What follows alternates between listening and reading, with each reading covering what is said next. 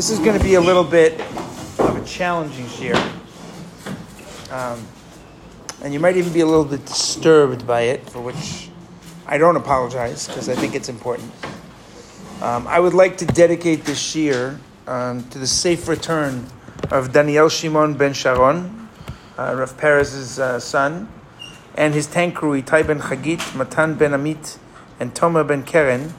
Matan ben Anat and Tomer ben Keren. They have all been missing since the morning of October 7th, since Simchas Torah morning. We hope, first of all, that they will soon discover that they are alive, they are safe, that they are well, and that they will hopefully, B'ezrat Hashem, soon be returned home where they belong. Parashat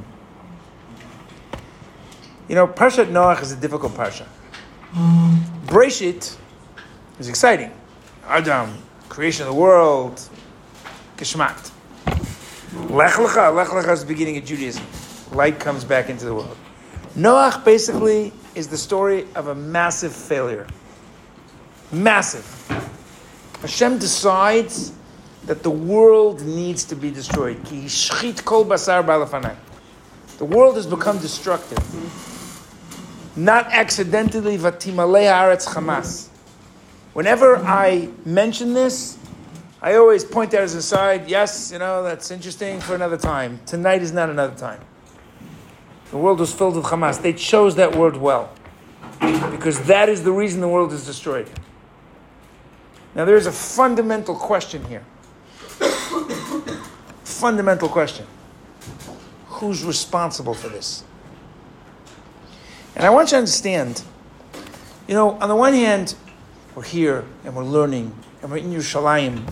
And around the world, they think we're in the middle of a war zone. They how are you staying in Israel? The bombs are falling everywhere. But here you're sitting, and it's actually very easy to forget there's a war on. If you don't listen to the news, there hasn't been a siren since Monday, And when there was a siren, so what was the big deal? You went from the Beis Medrash down to the Rambam room. You heard a shir in Chumash for 10 minutes from Rav Blau instead of a shir from Rav David upstairs. You got to ask before you go to the gym to work out. And there's nothing wrong with that. Because you're here, we're supposed to live, we're not supposed to die. What's that famous line from, let's see if you know the movie? You either keep living or you start dying. Anybody know the movie? Get busy living B'kias. Get busy living or get busy dying. Shawshank Redemption, Geschmack line. I understand that. But at the same time, you got to take a pause. This is the largest massacre of Jews since the Holocaust. 1200, 13, I don't even know the numbers yet. Hundreds and hundreds of Jews. And not just murdered, not just butchered. This is not a war. This is mamash a massacre. Right? And what the most amazing thing is? The Nazis, they tried to hide it. Hamas isn't hiding it. They made videos. They put it out all over the internet. I have made a point of trying not to watch the videos because they want us to watch the videos. And if you watch it and you become upset, and it can really, I think some of this stuff could traumatize you. I don't think it's healthy for you to watch it. I think it's good that the world should see it. They're proud of this. It's unbelievable what they did. There was a girl named Moore. You know how she found out that her grandmother was murdered? They didn't murder her, they butchered her. They took her cell phone, Yimach Shemam, and they filmed it on her phone. And then they uploaded it to her Facebook account. And that's how her granddaughter watched her grandmother being butchered. You do that to an 85-year-old woman. Unbelievable. Holocaust survivors. There are people who are missing, who've been executed, and Hamas sent videos to their WhatsApp lists. And that's how they found out their loved ones were murdered. Talked to a soldier who was there during that terrible day. The trauma that he's going through as a soldier, and he's still out there, from seeing the body of a 3-month-old baby that's riddled with bullets. Who behaves like that? Where's your decency? Beheaded soldiers. Can you imagine? I remember when we were in Lebanon, and I remember came below Beirut and there was like a stench. And And I'd never smelled it. It was horrible. And there were bodies lying everywhere. But the Fatah had run off, whatever, after a particular battle, and they left bodies there. And they'd been, baking in the sun for a few days. My brother, who was in Lebanon the year before in Beirut, and below Beirut, I think he was in Sidon at the time, I don't remember, on the beach. And I don't know, was it days, was it weeks? They just left the bodies there. You know what the Israelis did with those bodies? They covered them, they called in the Rabbanut, they collected the bodies, and they buried them. Because a body is a vessel for a neshama. And that's how you treat even your enemy. Unbelievable. Over 80%. I heard an interview with someone from Kibbutz Be'eri, Moshav Be'eri.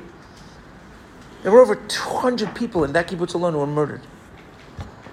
And they were collecting the bodies, and he said over 80% of the bodies were tortured. They didn't just kill them. They found groups in one of the places they found 2 groups of children, 8, 9, 10-year-olds. They tied them together with their backs to each other in a circle, and they burned them alive. They murdered babies in front of their mothers. How do you do that? I want you to know what Parashat Noach teaches us. Parashat Noach teaches us that there can come a point where it's enough. Where it's enough. It's done. There's no one to talk to, and there's nothing left to do but destroy the world. And when does that happen? Vatimalei haaretz chamas. A culture can become so animalistic, so violent and so barbaric, they lose the right to exist in this world. Not because we think so, because the Kadosh Baruch Hu thinks so. And for some reason, the entire world merits destruction. It's an unbelievable idea. Now, we don't think about this. We just read it, Parashat Noach, they destroyed the world. You ever think about what that means? Every single person. Imagine, you get into an ark, right? You're in COVID-19, and you're in your room, or your house, with your family. And maybe, your 2 brothers who are married and their families, they all come, and you stay in the house, and you're there for a year. And when you come out, there is no one alive. That's unbelievable. What could cause such a destruction? Now, one of the questions that we have to deal with is, how do we deal with this? What is the obvious feeling that you feel just hearing these stories? I mean, I catch myself sometimes listening to the news, I turn off the news. Because you just can't help but feel what? Enraged. Anger. Maybe we should feel angry. Maybe we shouldn't feel angry. How do you deal with that? But before we get there, let me ask you a question. Who's responsible? Let's talk about Noach. Noach and the flood. Who is responsible for the destruction of the world? Who caused the destruction of the world? Humanity. Okay, maybe. Let me ask you a question. Let's say that a few of us get together and we feel that we need to build a yeshiva. So we do. And there's, a few of us, me and Rav Moshe and Rav Aaron and Rav Noam. And then little by little we add a few more men. And, somebody comes to visit the yeshiva. And they've erected idols. It's a pagan orgy of idolatry. And they're killing people. And they're high on drugs. And I don't know, think about the worst case scenario. What do you think we would do? We'd close the yeshiva, right? If the yeshiva is an orgy of violence, idolatry, I mean, if you look at what happens in the story of Noach, right, it's clear that there's idolatry, there's arayos, we'll get to that in a minute, okay, and there's murder, the big 3. So the world doesn't merit to live, and it gets destroyed. Now, if we had to destroy the yeshiva because it became so terrible, who really would be responsible? We would. If you build a business and it becomes, destructive, you're responsible. I didn't see the movie Oppenheimer. It's one of those things I'm hoping eventually to get a chance to see, whatever. But I know, I've read some of the articles about his struggle with the advent of the nuclear age and his role in it. And he felt responsible for the fact that he had brought or been part of bringing this terrible, terrible technology into the world. And he felt that if those weapons caused the destruction of the world, he would be responsible. And you know what? On a certain level, he was right. So the world needs to get destroyed because it's a mess. Well, who made the world? Who's the CEO of world number one? Kosh Baruch Hu. So who's really responsible here? Kosh Baruch Hu. How do we understand that? Now let's develop that question for a minute. Right? So Hashem says, I'm going to make a world. And there's no Jews yet. There's just Adam. Adam has 2 sons. Right? First of all, Adam and Chava get given one opportunity. Do this one mitzvah, and they blow it, right? I'm really oversimplifying a complex story, but let's assume that's right. But they have 2 kids. Well, the 2 kids, there's only 2 brothers, and one of them kills the other. It's unbelievable. But Hashem says, I'll give you another chance. He gives him another son. Right? Because one of his sons is dead, and the other son is now wandering. There's no continuity. What's going to be? So he gives him another son. Anybody remember what his name is? Shet.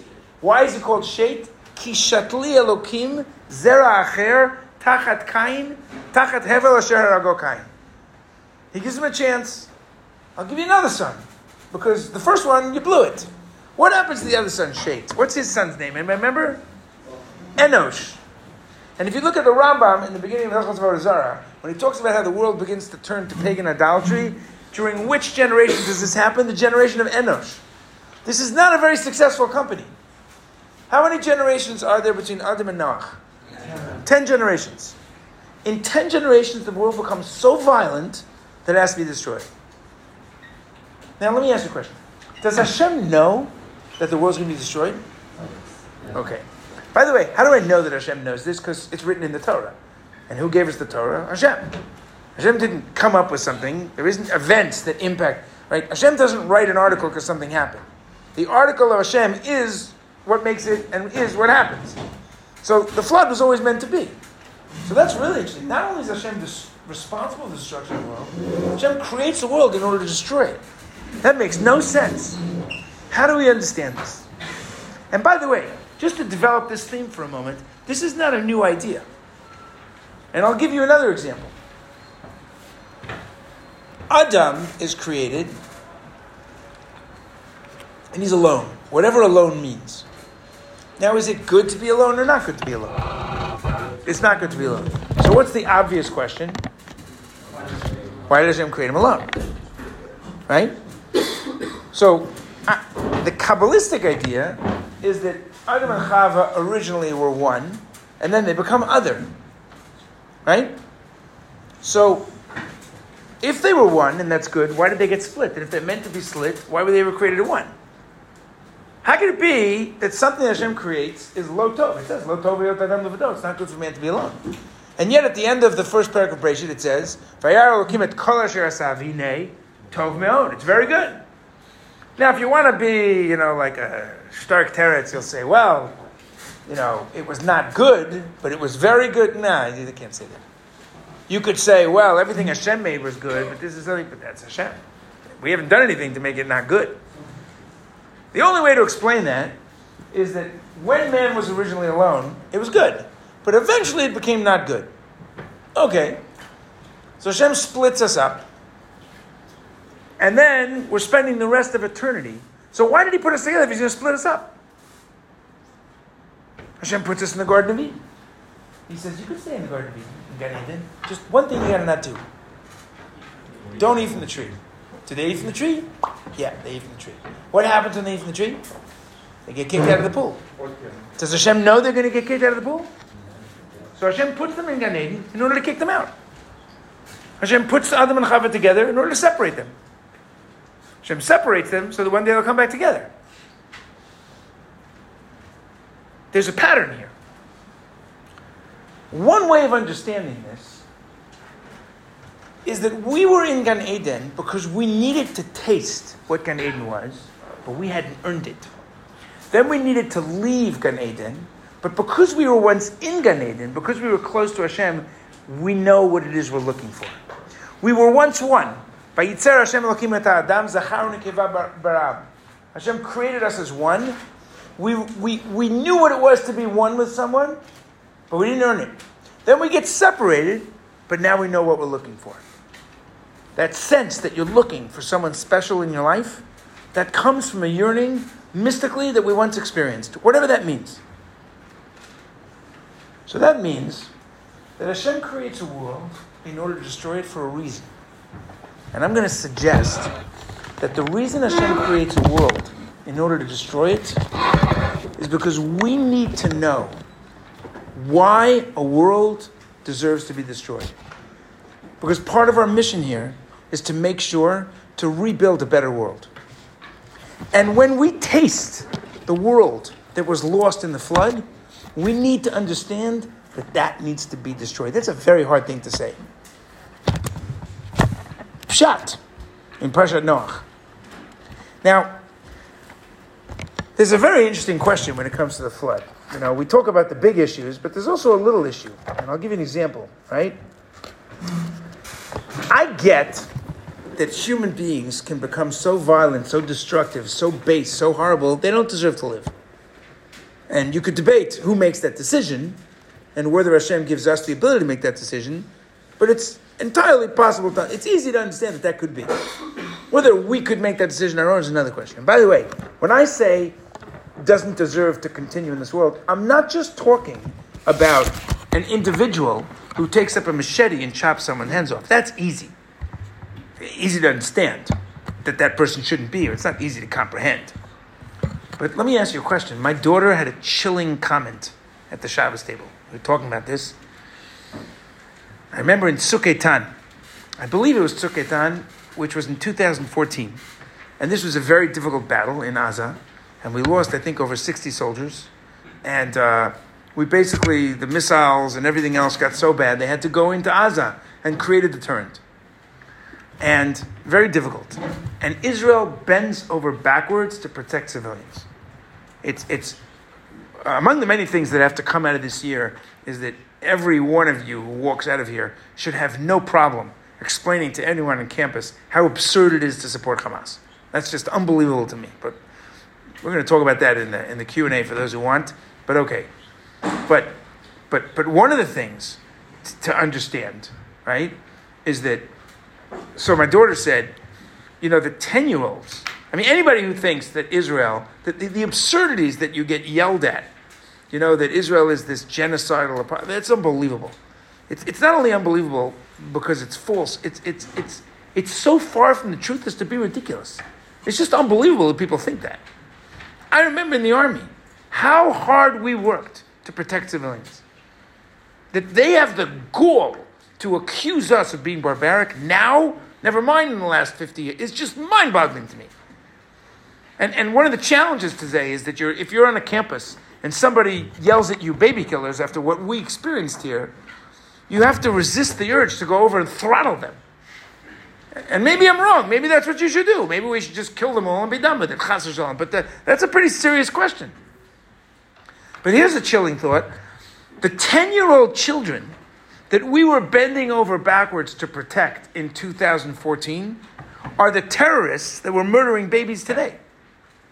So I get how HaKadosh Baruch Hu could say a society, a culture has become so beyond the pale, the world needs to rid itself of that culture. A world could be destroyed. Ki otcha ra'iti tzagdik lefanai. Only you are righteous, Noach. Nobody else should be here. There's no point in having a world if that's what we're going to get. You know, people talk about whether you should have a Palestinian state. So I usually don't get into this, and maybe at the end of the year, but I'm going to break my rule of 15 years. And in the Q&A for everybody who wants in the back room, I'm going to tell you what I think about this Palestinian conflict. I'm going to tell you where this is going, and I'm going to give you some food for thought, if you want. How do we understand this? So that's the first question. But if you look carefully at this story, I understand why the human beings are destroyed. But what does the pasuk say? It doesn't say society. It says the land, the whole world.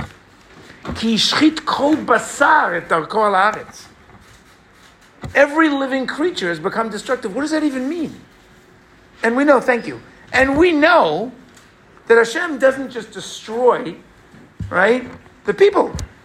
He destroys the animals. He destroys the lizards. He destroys the snakes. Every living, breathing creature. What did the animals do? Why are the animals destroyed? What does that mean? And this is an important piece in the Torah, right? And if you look in Parak Vav Pasuk Yud Zayin,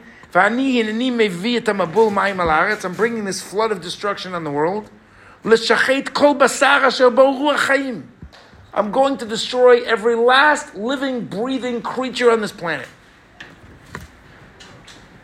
There's a puppy dog, and it was born. Anybody here ever hold a puppy that's like a week old? It's the cutest thing in the world. It's the cutest thing in the world. Shem says that puppy's got to go. That puppy has got to go.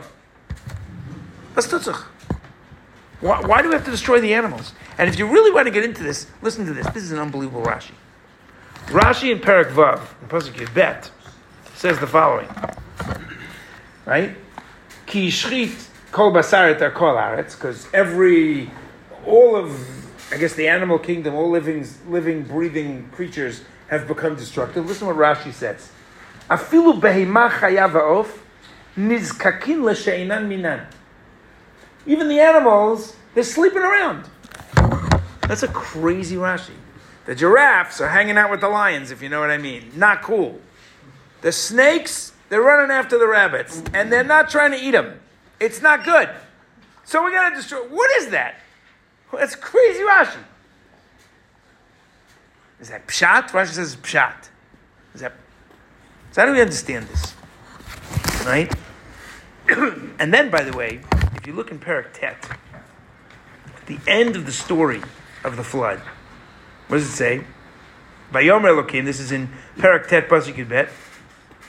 Vayomer Elokim zot ot habrit asher ani noten b'ni v'nechem, right? The rainbow is the sign. Uvein kol nefesh chaya asher itchem, ledorot alav.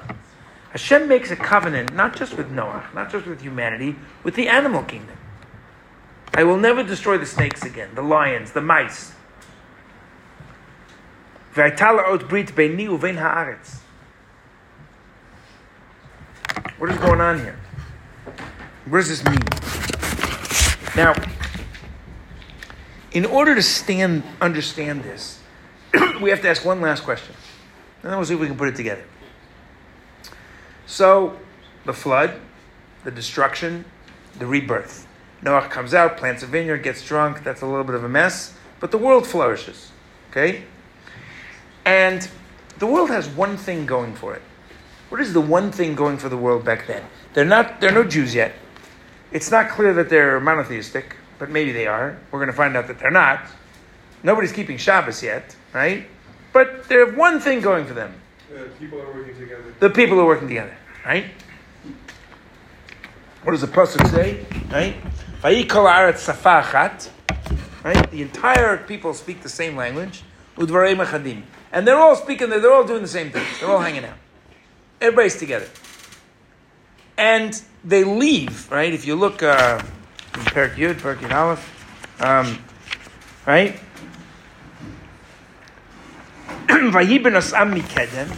They travel from the east. Why does the Torah tell me where they travel from? Interesting, okay? Vayimtzeu bik'ah be'eretz shin'ar, and they find a valley. Vayeshvu sham, and they live there. Vayamru ish el re'ehu. Now, re'ah is a word we're familiar with. Where did we recently in Rambam Shir come up in the word re'ah? So I would think that the word re'ah means your fellow Jew, but actually not. Re'ah seems to mean when you are with your brothers in the way that you're at one, then you're re'im. When a couple gets married, it's not enough that they cohabitate together. It's not enough they live in there. They have to be re'im ha'ovim. They have to be together. They have to work together. They have to be. So this is amazing. The whole world is a partnership. Can you imagine how awesome that is? There's no Likud and Marach and the right wing and the left wing and the Trumpers and the Bideners and the Chveisnishters. It's just everybody together. We don't need different political parties. We don't need to have an election. Everybody knows who the president is. It's unbelievable. So what do? So they say together, let's make bricks and we're going to build it. They build buildings. We're going to build a city. It's an interesting question why they need to build a city. You're just hanging out, but okay. When you build a city, it's because you want to be together, presumably, and you want to build things together. That's great. Umigdal, and the tower. V'rosho magia shamayma. Right? V'rosho b'shamayim, sorry. V'naseh lanu shem. Pein nafotz al pnei kol haaretz. And let's make for ourselves a name, lest we spread out in the land. Now, the word name here is very powerful. The word Shem, or Vayishvu Sham, those two letters, Shin, Mem, appear 7 times in this story. Because this is what the story is all about. Now, what's a Shem? Right? The letter Shin is 3 lines, right? There's a sefer called the Sefer HaOtiot of Rabbi Akiva. Okay, it's ascribed to Rabbi Akiva, and it describes the significance of the letters, the tagging on the letters. It's a very old mystical book. And in that Sefer HaOtiot, right, the Shin represents chaos. It's letters going everywhere. Okay? The Mem, which is the almost perfect circle, you can have a perfect circle made by man, but the almost perfect circle, right, that represents harmony. And I'll give you 2 examples of this. Okay? I once at an Israelite, one of our Israelite programs, we had many years ago, we had a student who, we were talking about this, and this idea came up, and he was so excited about this. He came over to me. He said, I'm an audiologist. He, works with people who have hearing issues, etc. And one of the things that they work with is an oscilloscope. An oscilloscope measures sound. He said, this is really interesting. He said, Shin is the only sound that has no line. There's no line on the oscilloscope. It's just white light. Shh. It's a sound of dissonance. That's why when you want to stop people, you say shh. Right? Mem, on the other hand, the sound, is the only sound that is a perfect white line on an oscilloscope. This is what he told me. I've never checked this out, but I have no reason to assume he was lying. That's amazing. Right? Okay? Mem represents harmony. By the way, this makes sense. When people meditate, what do? They say, You'll never hear people saying, let's meditate. Bzzz. They don't do that. Because that sound is harmony. It's beauty. It's wholeness. So Shin is chaos. Mem is harmony. A Shem is what allows me to bring chaos into harmony. Okay? Now think about this for a minute. Think about this for a minute. Okay? If I'm being down the kavschus, I know you want to hear this, right? By the way, shame on all of you, because a guy who's really stark and learning seriously all week, he should be so exhausted he can't keep his eyes open. So you obviously need to stay up and learn more Torah. But anyway, shame. Shame, the whole idea of a shame is that it brings chaos into harmony. Now think about this. I remember one year, I used to be, I don't know, whatever they call it, one of the camp rabbis at Camp Moshavah, many years ago. And every Friday night, we would all go to the dining room. Anybody here go to I.O., Camp I.O., whatever? Okay. So it's a big dining room, and they got the mishpachot out there, and the people in there, massive dining, made of wood. It's an acoustic nightmare. And there was always one nebuch, and his or her job was to stand up on a chair and get everybody quiet so they could do, I don't remember what, tell a Dvar Torah, do announcements, whatever. And it was horrendous.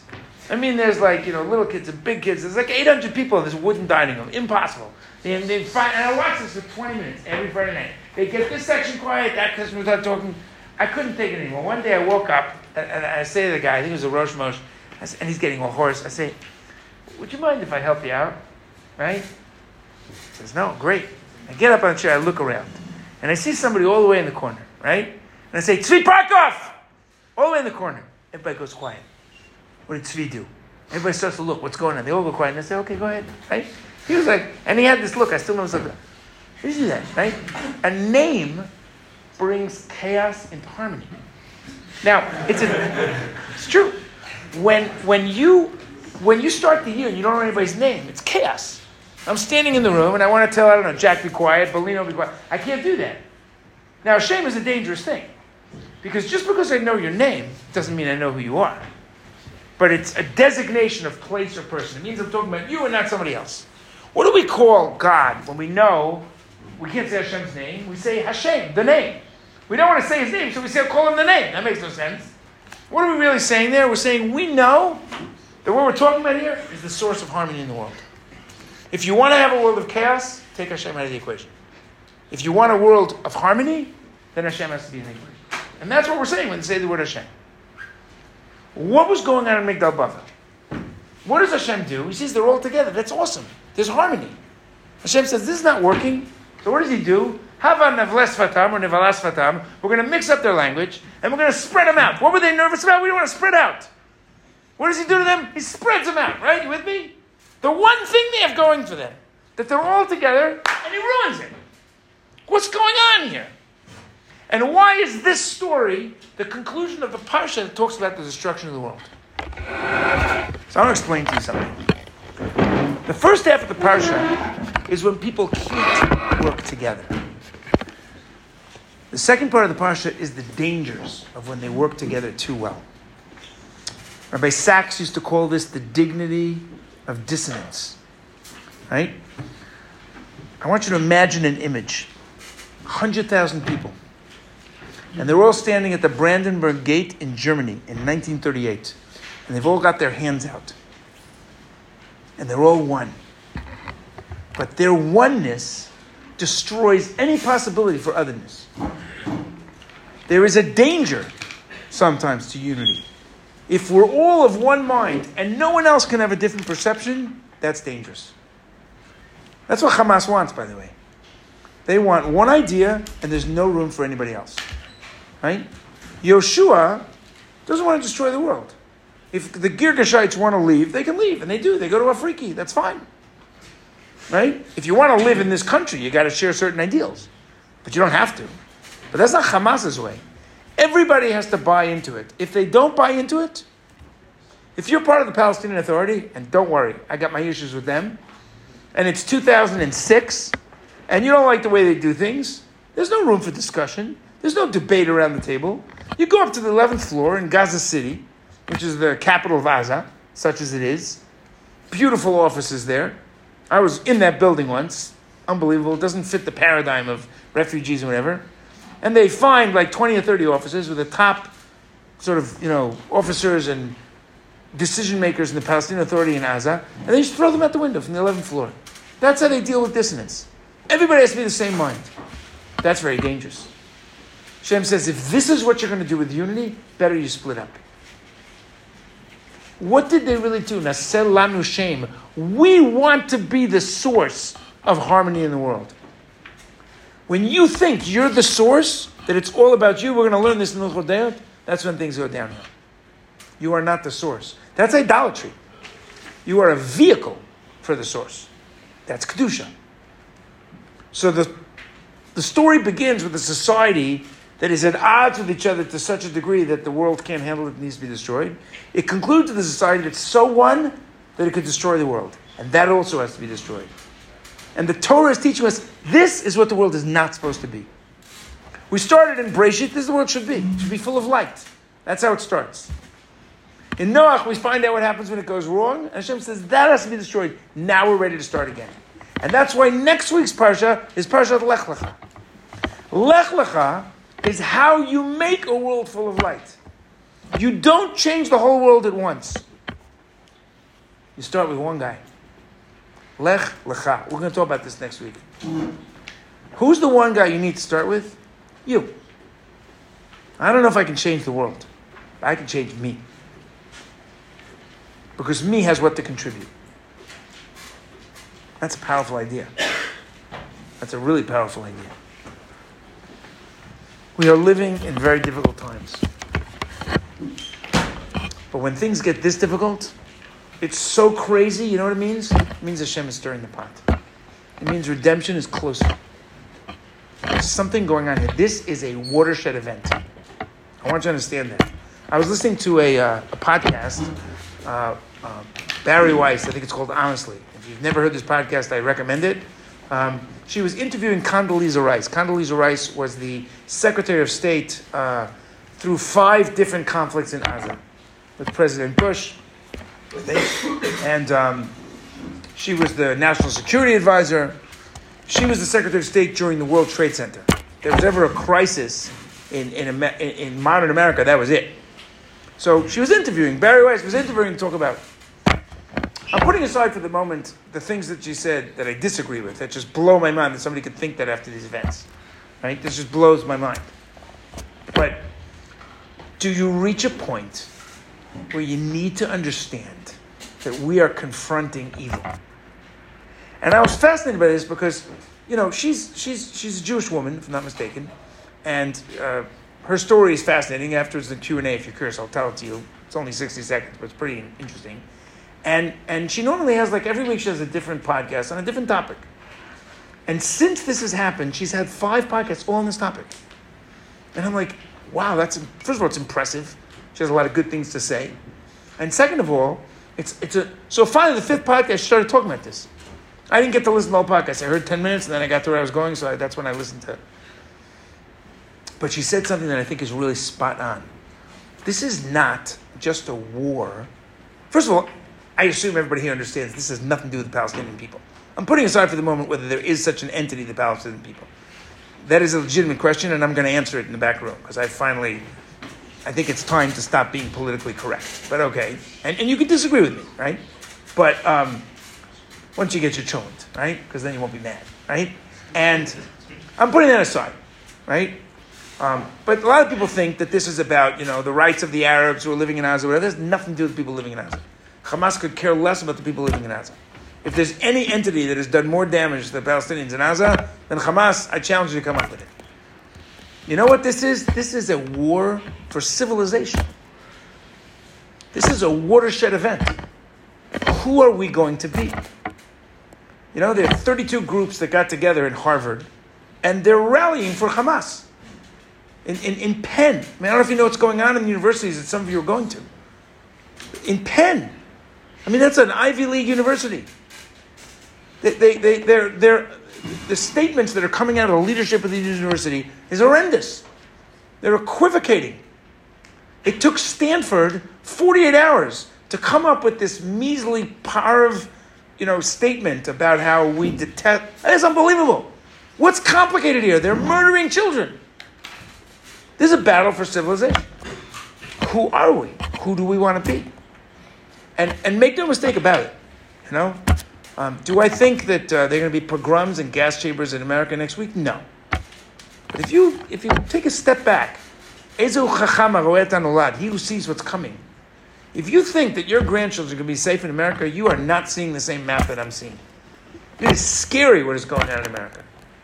Hamas declared this day of rage, and then they turned it into a call for all Arabs everywhere to rise up and fight, not just against Jews, because that's what this is. This is an attempt to destroy a Jewish state, right? From the river to the sea, Palestine will be free. The river is the Jordan River. The sea is the Mediterranean. If that whole plain is Palestine, there's not a lot of room for us. We get 6 feet into the water, if you know what I mean.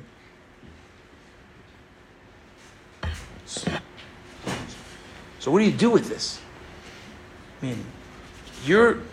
This war, I want you to understand, it's not just the guys who are on the border. It's not just my son and my son-in-law and my nephews and all the people that you've heard of and whatever. They took away their phones.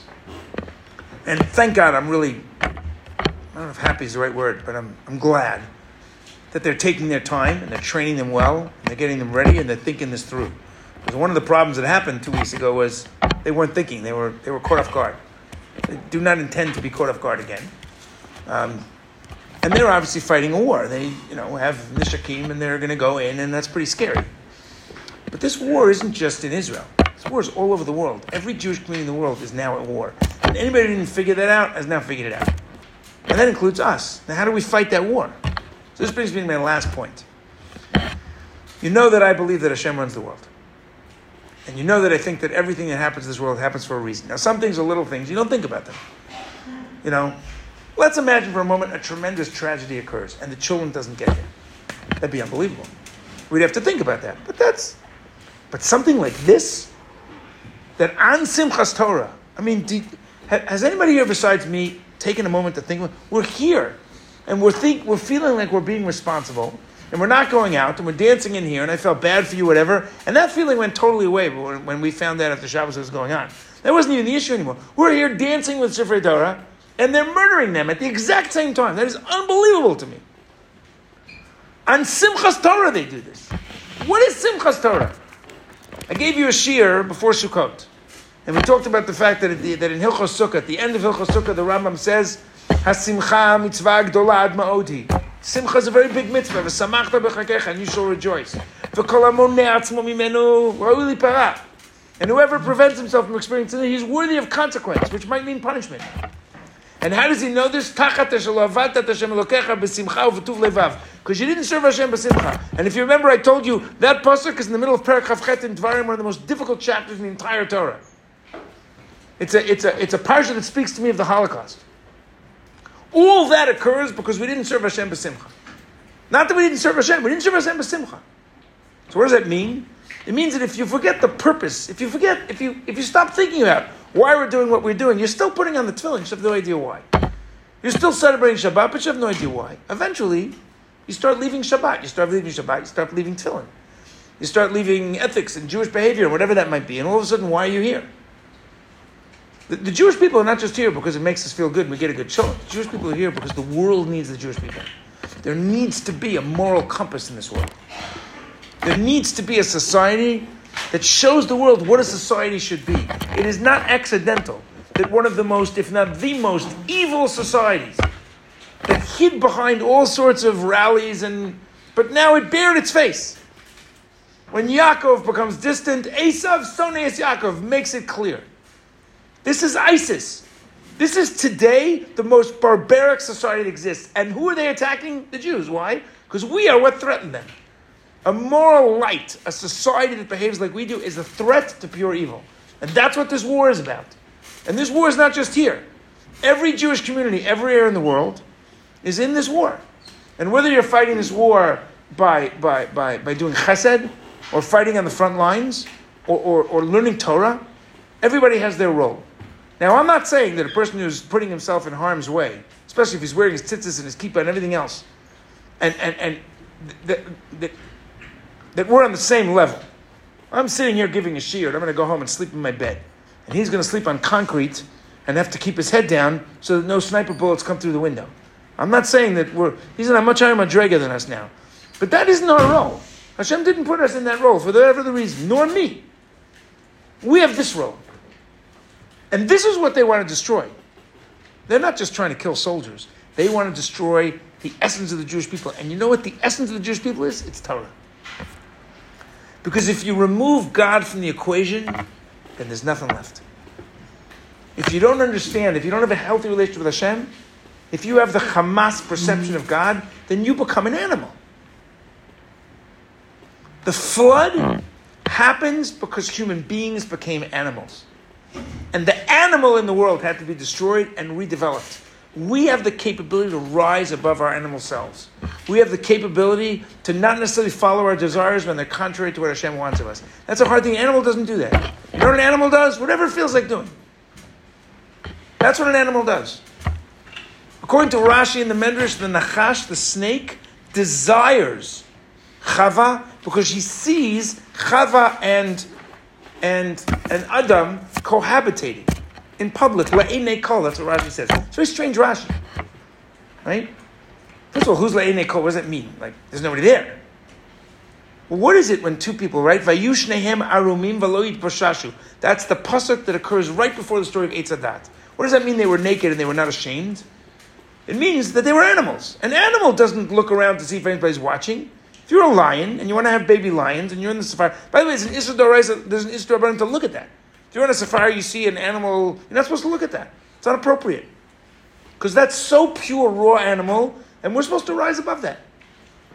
When a person does that, when he gives way to his most base desires, that he can kill human beings and murder them, he is an animal. And the flood teaches me that when we become animals, we don't deserve to be here. So Hashem destroys all of us. All the animal instinct says we got to start again. And starting again means something has to be different. You know what becomes different? It doesn't work with Noach. Because Shet's son Enosh takes us back to idolatry.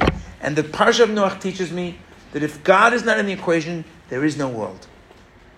So Avram Avinu comes along and he saves the world, not Noach. Noach saves the world to be the same world. There's no difference. And we've been doing that for 25 years. They shoot missiles, we go in. They're deterred. They get more missiles, they shoot them again. At a certain point, that world needs to be destroyed. I'm not happy about this at all. I don't live in the jingo, gung-ho, let's get all the soldiers. These are people that we love that are going to harm's way. It's a very hard thing to say. But if you don't destroy evil, then evil flourishes. And that's our job. Our job, for whatever the reason, is to see a world where evil gets vanquished. And this is not just the Jewish people's war now. This is the Western civilization's war. It's a battle for survival. It is a world war. And it's a holy war in a healthy way. And that's what we have to struggle with. So that doesn't mean that I think that everybody here is supposed to stay and do the army. That's a struggle you can have, and I think it's a good struggle, but I don't judge people who don't go, and everybody grew up in their way, and that's... But if you're going back to a campus, understand that you are going back to a war zone. A friend of mine who I was talking to today told me his son goes to an Ivy League university, and the son called him up and he said, there's a big rally on campus, Palestinians, and it's, called to salute the martyrs. Not the martyrs of the Jewish people, they're martyrs. Islamic Jihad and Hamas. And they had this poster, with swords and arm raised. We're proud. We can breathe in Gaza now. Stop the occupation. By the way, I agree we should stop the occupation. You know who's been occupying Gaza for 20 years? Hamas. Not us. So this student said to my, you know what? Whatever, it doesn't matter. She said to this friend of mine, should I go? So the friend said to him, listen, you have to understand. I'm not going to tell you what to do. You're an adult, you have to decide what to do. But understand that this is a serious thing. Like, it could get violent. You get punched in the nose. And if, you don't want to get punched in the nose, the safest way to not get punched in the nose. And this is not a violent boy. This is a very peaceful boy, healthy kid, went to a raita, staged on a bed, wonderful boy. Right? And it could get violent. You get hurt. Now, if you think, God forbid, you're going to get killed, then for sure you shouldn't go. It's pikuach nefesh. But if you think you might get pushed, you might get bloody nose. So then, if you don't want to do that, then understand. Don't go. But he said to him one more thing. He said, just understand.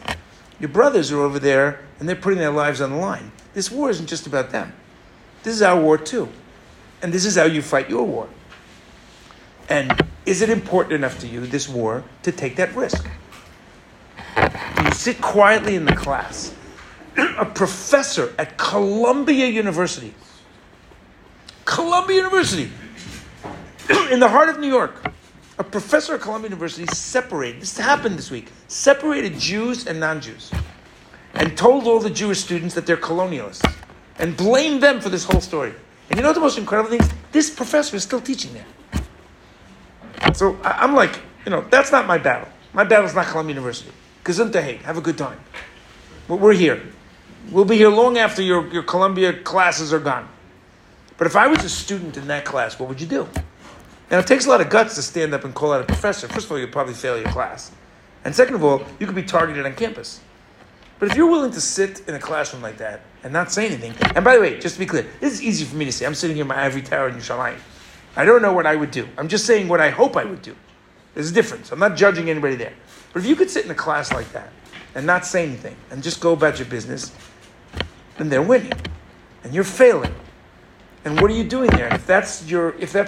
If you're scared, then don't go to Columbia University. You got a choice. You can stand up and say, I'm out of here. You can send a letter to the provost that says, I'm transferring, I don't want to be here anymore. By the way, where would you transfer? You go to Penn now, Penn. Penn's a disaster. Go to Stanford now, Stanford's a Harvard, 32 groups in Harvard. Stanford, disaster. Where do you go? University of Virginia? That was even worse. YU? Oh, YU, yeah. There you go. By the way, that is the question. That's the big question, by the way. Why you? Why? I couldn't come up with the answer to that question. I said, why me? I belong here. I came here. But okay. This is the story of Noach. This is the story of Noach. We're living through difficult times. I want you to understand, there was a group that got together here, and they said 10 to 12 at night, we're going to learn Torah. We can't just go about our business. Something has to be different. We're going to add Torah, and in the merit of that Torah, our soldiers should be saved. That is a productive thing to do. It can't be. I don't think you're supposed to spend 20 hours a day learning and not have any fun and not do anything, because you'll break. You're not there yet. But a little bit, a little more, something extra. And I want you to know, and you all know this now, chesed is awesome and such a mitzvah, and there are lots of times to do chesed. The hard work here, Rav Dessler says, when you're not sure what to do, pick the path that's more difficult. That's usually the right one. Learning Torah is hard work. And that seems to be what we're being called on to do. They wanted to destroy Torah. Torah is our recipe for how to deal with Hamas. We will show them that they can't destroy Torah. Every Tosos you do is on a certain level like a bullet that a soldier's firing in Gaza. I don't equate them. They're not on the same level. And I guess it depends who you ask, which is where. But that's a legitimate question. But that's our role right now. Hashem should bless us, that we hear good news, that our soldiers are safe, that the boys come home, that the Paris family knows peace. I can't even imagine what they're going through, and I constantly am thinking about them. There isn't anything. What do? You call them up, there's nothing to say. Hashem should bless all of them to come home soon and to know what's happening. Bezrat Hashem, and we should put this on a shelf, and without any loss of soldiers, we should get rid of Hamas and free the people who are living there, the Arabs that are living there, and help them to rebuild their schools and train teachers to educate them in peace and not in violence and war, and build a society. Vayikvaru oto, when Avram Avinu dies, says Vayikvaru oto Yitzchak v'Yishmael banav. Yitzchak and Yishmael bury Avram Avinu, and Rashi there says the order's wrong, right? Yishmael's older. Says the end of his life, Yishmael understood his rightful place, and he honored Yitzchak, and they came back together. There was peace. There was peace. Yitzchak goes back to Be'er Lachai Roi and brings Keturah back to Mary Avram. She's Hagar, Yishmael's mother. There will come a time, according to many Mefarshim, where us and Yishmael will learn to live together. We are not there yet. We shouldn't give up on it. I don't think the answer is a Palestinian state in the middle of Yudav Shomron, and I'm happy to defend that anywhere I can. But at the very least, don't give up on peace. Just sometimes, in order to get to peace, you have to fight a war. Hashem should bless us with success. I wish everybody Shabbat Shalom. Awesome Shabbos.